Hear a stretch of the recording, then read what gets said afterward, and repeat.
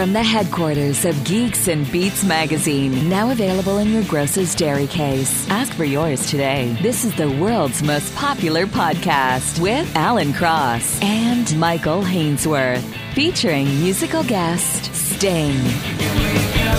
Living on a viral video. John Bon Jovi's New Jersey Anthem is back on the charts after 26 years. Also back, the Sam the Record Man sign. We'll speak to the son of the man behind Canada's music industry icon. 50 years of Companions, Daleks, and the music of Doctor Who. We'll pull out a sonic screwdriver to rewind time. From the They're Not All Dead Yet file, Monty Python is back. We'll look at what kept the troupe from regrouping sooner. I love the tag for the tour. 1 down, 5 to go. Plus, how to get your article published in Rolling Stone magazine. Why we need to get back on the iTunes page. And why Bjork needs a nerd in her life. And now, Alan Cross and Michael Hainsworth.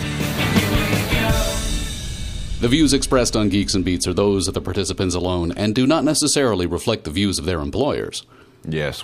Particularly if you're a fan of Bon Jovi's Livin' on a Prayer.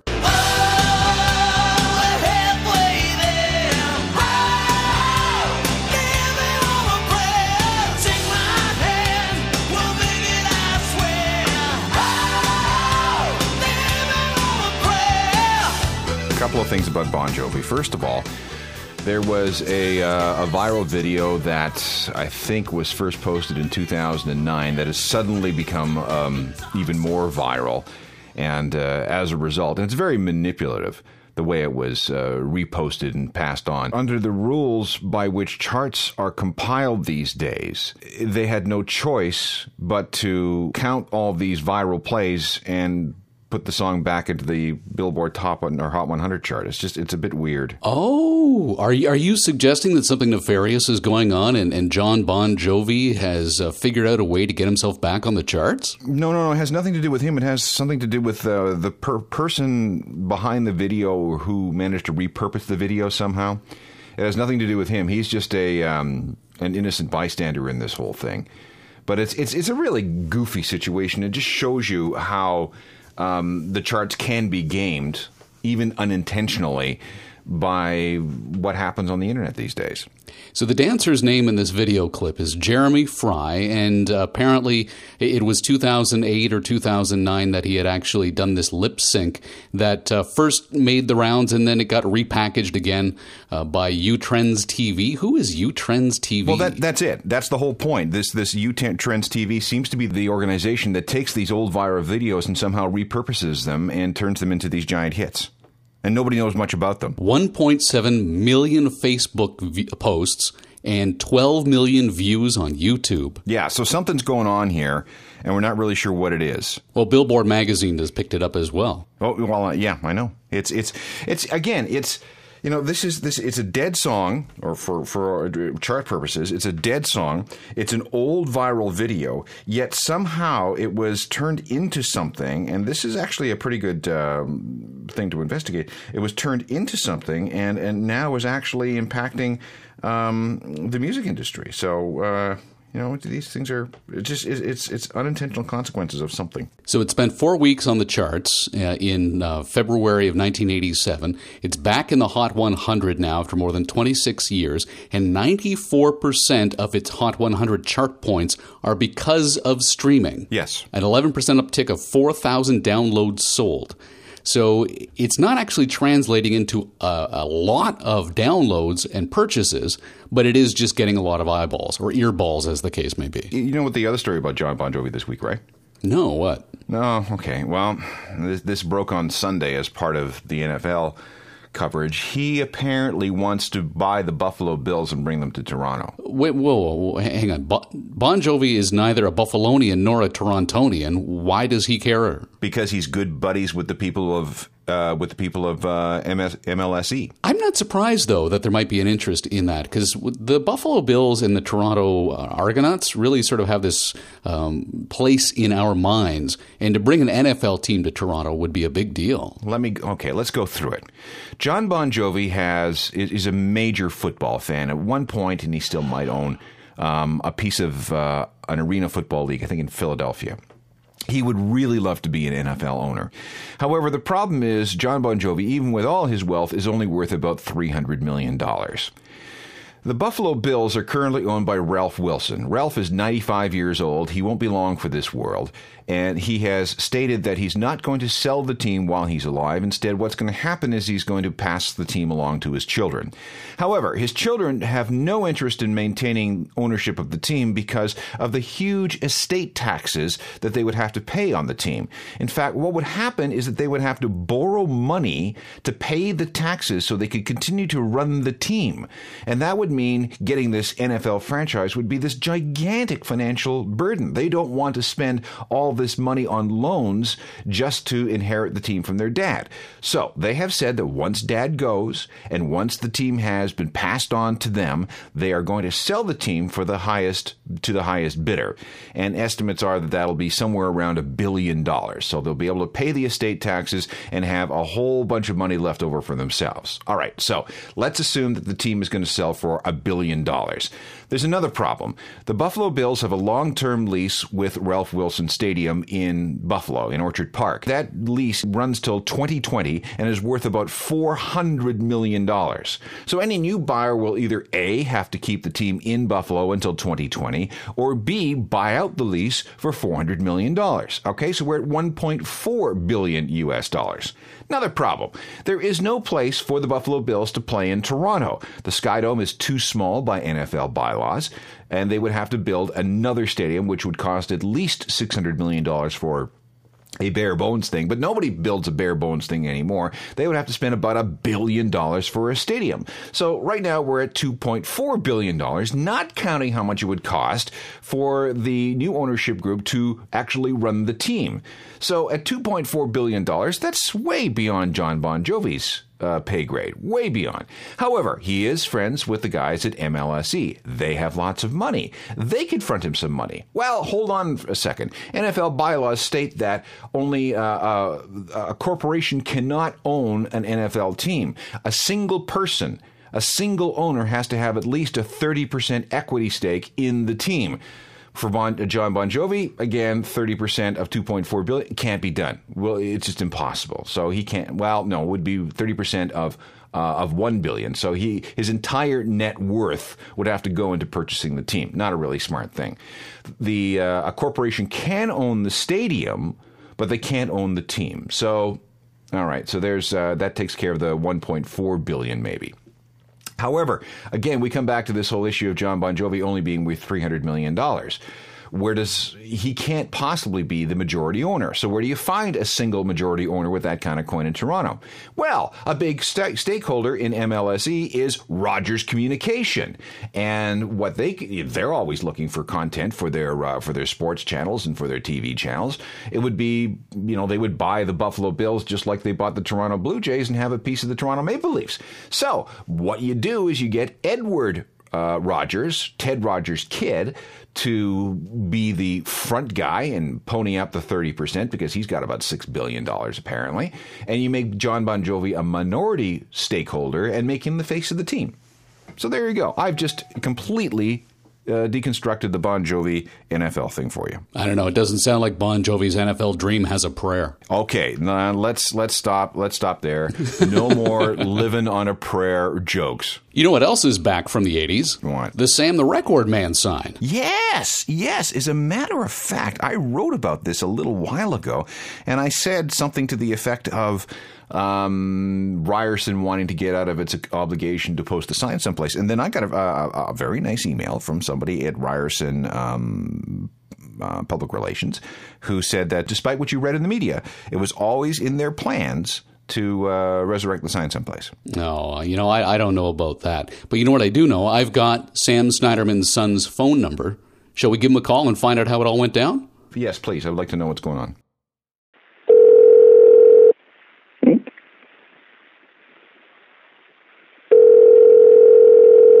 Hi, it's Bobby. Hi, Bobby. It's Michael Hainsworth and Alan Cross at the Geeks and Beats podcast. How are you? I'm fine, guys. Appreciate you calling. So give us a sense here as to what went down, because Ryerson's telling us that they always had the intention to put the sign back up. What's the real story? The real story is they're still obliged to put the signs back up on the original site. There was decision made at council last month, and for all intents and purposes, the original deal is still in place, and it's being reviewed by city staff, and I've always been on record to say that the sign should go back on the original site, and best I know, that's what's going to still continue. Well, it should, because the signs on Yonge Street were iconic in the sense that anybody who ever came to Toronto for the first time and went down to Yonge Street, one of the first things they'd look for was the spinning signs. And I am one of those people. I was in Toronto for 2 days before I went downtown, and I had to see those signs. So it's part of the fabric of that strip, and I think that they should be preserved and considered to be, of historical value. So, Bobby, what you're saying is that they need to go right back to the original location. They can't move them somewhere else. They can't put them inside in a small display. It has to go right where it was? Well, they had two options. One was to put it on the original site, either on the south side of Gould or the west side of Yonge, or they had an option to put it on the library, which is a building which is directly behind the Yonge and Gould corner. So they still could do that. As far as I'm concerned, that's really the only options, which is the agreement that Ryerson actually made with the City of Toronto. Tell me a bit about the history of the sign itself. Do you recall how it all came about? I was part of that, actually. I know it very well. The family purchased the store.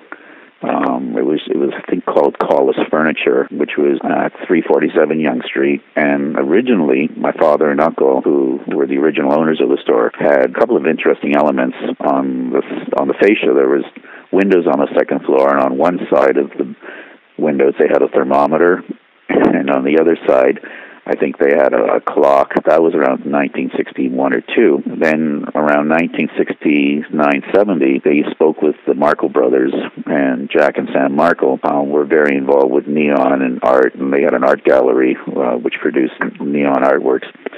And so they met with the Markle brothers and at their factory, and there was a small prototype that was produced of this, massive spinning record. And the problem was trying to determine how you were going to get it to spin. And they originally had incandescent lights in it, probably 1,000 incandescent lights, and it was a nightmare. They had to ever replace them. So they went to the neon, and there wasn't a lot of difficulty in producing it once they decided to go ahead, and the record companies were interested, and it was very unique for the time, and had created quite an impact. So that's the history of that. And what year was that? That was 71, pretty soon after that. Do you have any idea what the original cost was? Around $20,000 or $30,000, and at that time, that was considered, an incredible amount of money for a sign. Now, was that just the one sign? Because ultimately there was a mirror image of it as well that was put up beside it. The original sign was at 347 Yonge, and then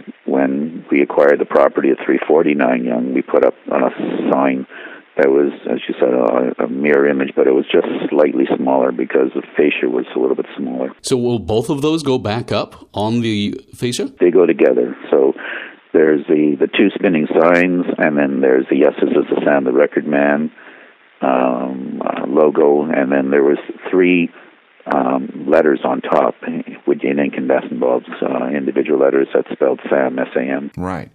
Now, this sign is currently being stored in a tractor-trailer somewhere north of Toronto, correct? Yeah, I read that. The sign company that works for Ryerson took them down and is storing them. Okay, keep it safe. I'm looking forward to having it put back up because, again, I think it's an important part of the cultural fabric of Yonge Street and the music community, the music history of Toronto, and I'm glad this is going to work out the way it is. Do you think this would have gone back up if it wasn't for the music community coming together? I don't think it would, quite honestly. My brother and I, Jason, were sort of caught off guard, just assuming that the signs were going to go back up because of the agreements that had been made, and the community, led by Nicholas Jennings and the music industry, were able to produce so much support and get so much support from Canadian artists that it really resonated with the councillors. There were a a lot of debate that took place at council last month. And one of the key points that were made by many of the councillors was how many of their constituents were writing in and saying, this has to go back up. And a lot of times, individual councillors in their ridings, get to make decisions. And in this case, though, the entire council felt that they had to have a voice because people from all over the city and, the country were writing in and saying, this is such an important part of the fabric of Toronto's culture. I talked to an awful lot of people, and they were mad. They were genuinely angry at the prospect of these signs never being put up again. It would be hard to find too many people, that would disagree with that.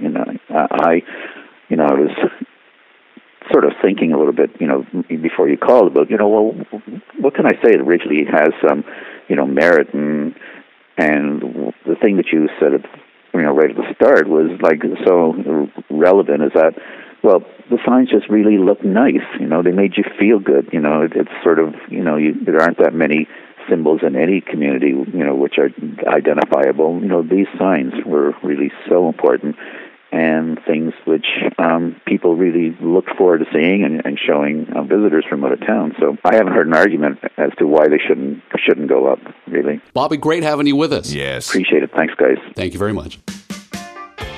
Got a question about music, love, that suspicious rash? Ask Alan anything.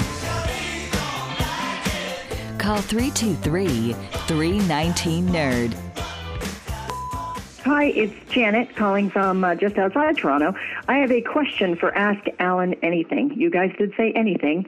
I have a bucket list wish to one day get an article published in Rolling Stone magazine. I am by no means a professional writer, just a hobby writer, love music, and have a good story idea, I think. So I want Alan's advice on how I would go about contacting someone at Rolling Stone to make this possibly happen.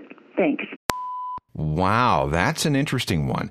There are about 12 full-time people at Rolling Stone these days. All the other writers are freelancers, and they have favored freelancers. I know one named Steve Knopper, who lives in Colorado, and every once in a while is commissioned to write a 2,500 or 3,000-word item for Rolling Stone. But he's been writing for quite some time, and when you're writing for Rolling Stone, you're writing for the big leagues. So you have to have some kind of pedigree, some kind of portfolio, some kind of track record as a music writer. And it would be very difficult to break into that at that level. What you need to do, and this is what I tell people who want to be music writers, is that music writers write. And they write and they write and they write as they continue to hone their craft and to find their voice. And every once in a while, send it off to a blog or maybe one of the smaller magazines, see if they publish it. And if you can develop some kind of a track record, some kind of publishing record, well, then maybe it's time that you can send something in unsolicited to Rolling Stone, who gets lots of unsolicited articles all the time. And maybe they'll pick it up. That's basically it. There's no one route to go. You just got to be a really good writer with something to say. And I can imagine, again, to your point, if you've got a track record of getting things published, Rolling Stone would be more inclined to publish your article. That's right. Now, I know my friend Steve in Colorado spent an awful lot of time and many, many years writing many other things before he was engaged by Rolling Stone. You got to remember that this is a magazine that published Hunter S. Thompson, that published Tom Wolfe. So the bar is pretty high. The bar was pretty high, by the way, for the Doctor Who 50th anniversary special.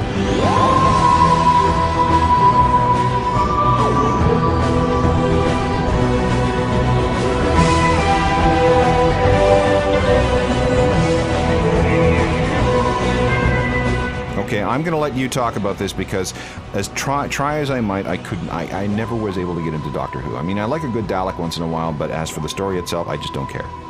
Well, see, this is the problem, is the story has now changed. And here's a bit of a spoiler alert, so if you want to get your podcast app and skip 2 30-second increments, I'll save you from, if you haven't watched the 50th anniversary special yet.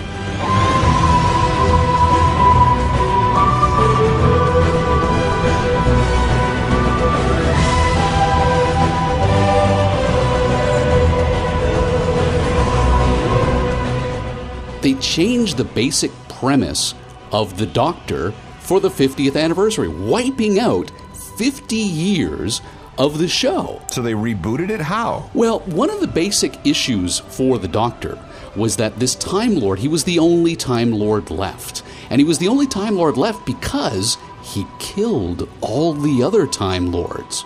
Not in a malicious way, but there was this time war between the Daleks and the Time Lords themselves, and the only way to end this war, which would have saved the universe from the Daleks, because the Daleks would have beat the Time Lords and then gone on to every other civilization in the known universe for all of time and taken over them as well, he intentionally pressed the big red button to nuke the entire galaxy, thus consuming both the Time Lords and the Daleks and ending the Time War. Well, in the 50th anniversary, we learn that, in fact, no, he hadn't. He thought he had, but two other doctors, because all their timelines crossed, the three doctors got together and figured out a way to save the home planet of Gallifrey, and therefore all of the Time Lords themselves. And so one of those deep, dark, angry sides to his personality no longer needs to exist. Okay, that's interesting. So the guilt has been removed. In the meantime, you report on 50 years of Doctor Who music. Well, yeah, it's fascinating because the BBC Radiophonic Workshop, they needed to create all of these weird sound effects for the TV show. And it was up to the Radiophonic Workshop to figure out how to make these space-age sounds. And they were always experimenting with the newest and the latest and the coolest electronic gadgets. And this goes back to, obviously, 1963. So they were playing with synthesizers and sound generators and all kinds of stuff since then. And then, of course, the Doctor Who theme, which is one of the most famous television themes in the world, has been sampled and used a billion times by all kinds of people. I guess the best version of it is the Time Lords in the band. And they had a track in 1987-88 called Doctor in the TARDIS.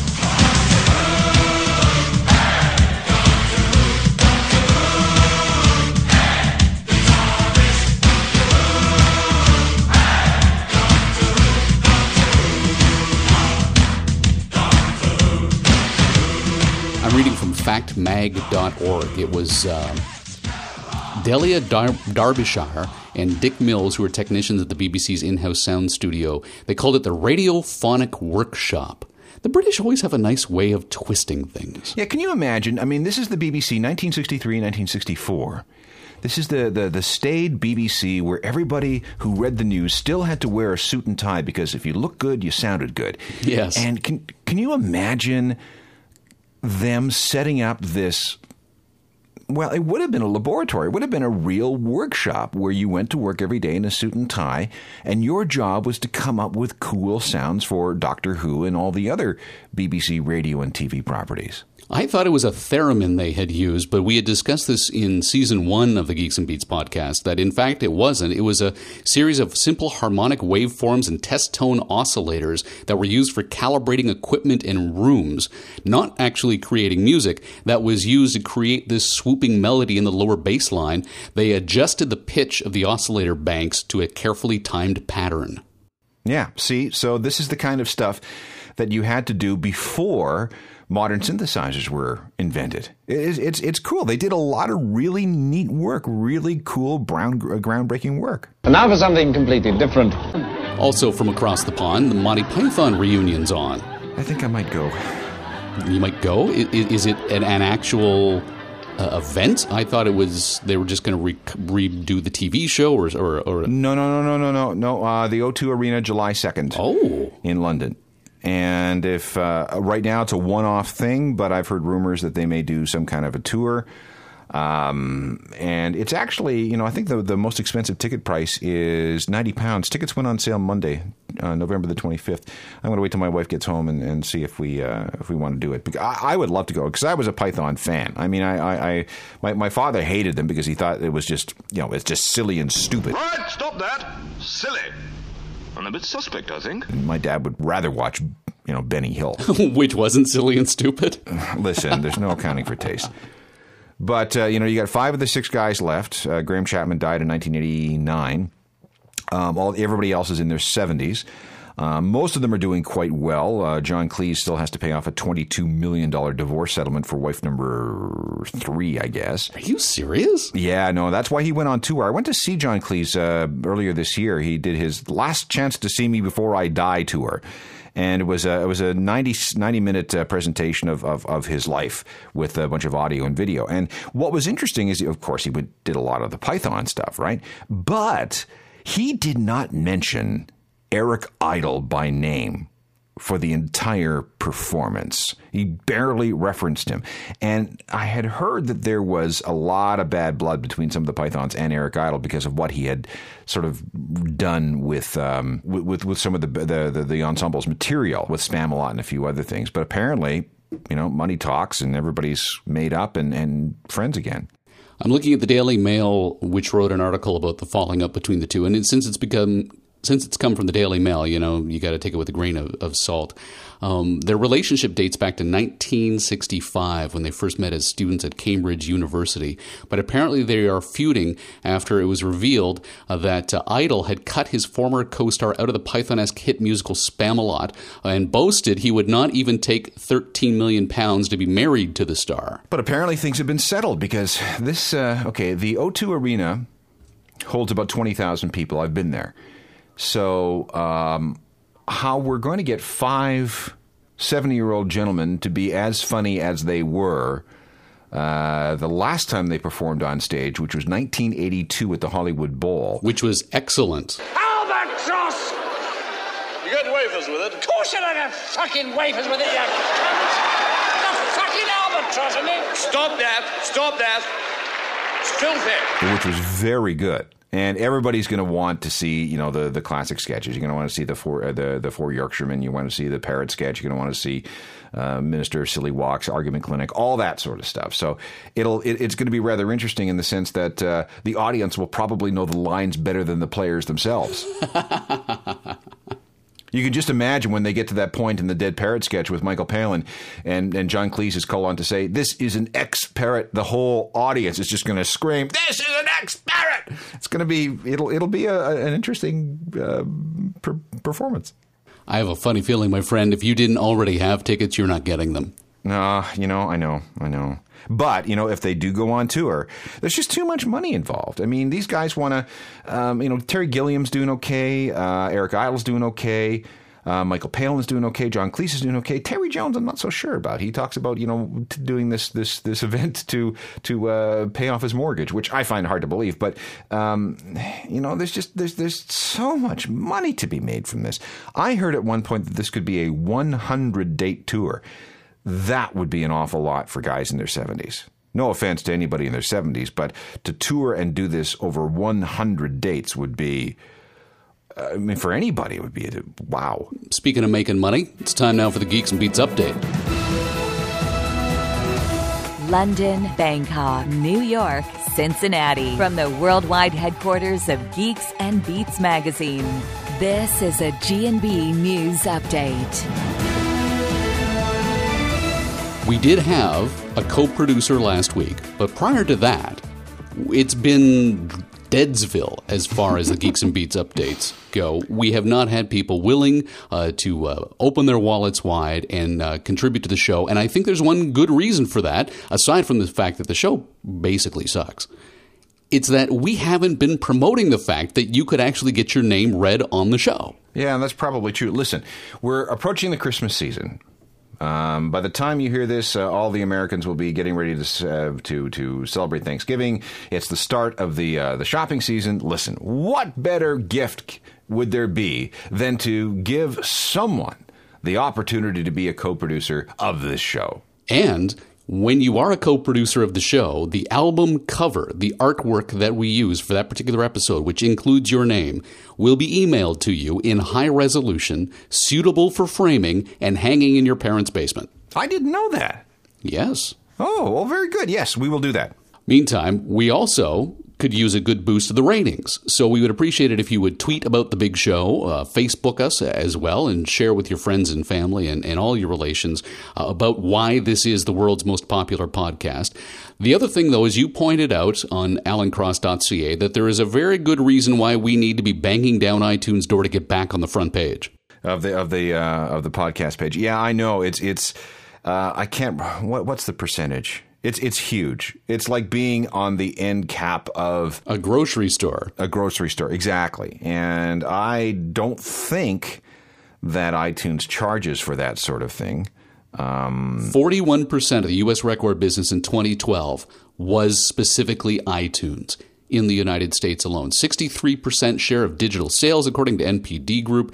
And so if you want to get something sold, whether it be a song or a podcast, you've got to be on iTunes. Yeah. Now, I do know the head of iTunes Canada. I will send her another note.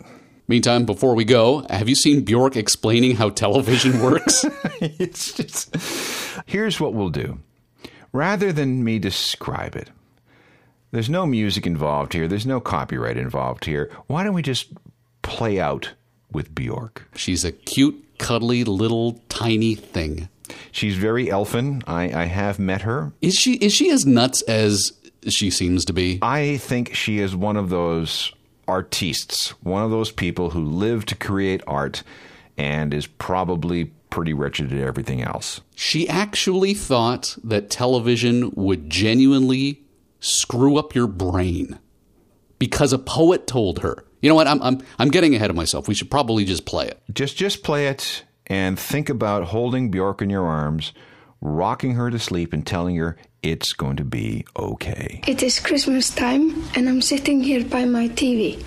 I've been watching it very much lately because I'm on a holiday and I've been seeing all those programs about all sorts of things, about Icelandics being very happy about Christmas, very gay, and also very serious and spiritual, and also seeing Icelandic comic people making jokes, which they are very good at.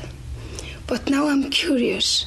I've switched the TV off, and now I want to see how it operates, how it can put me into all those weird situations.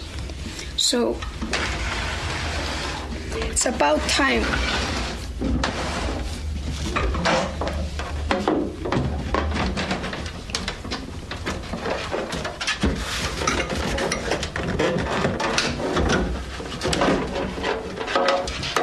See.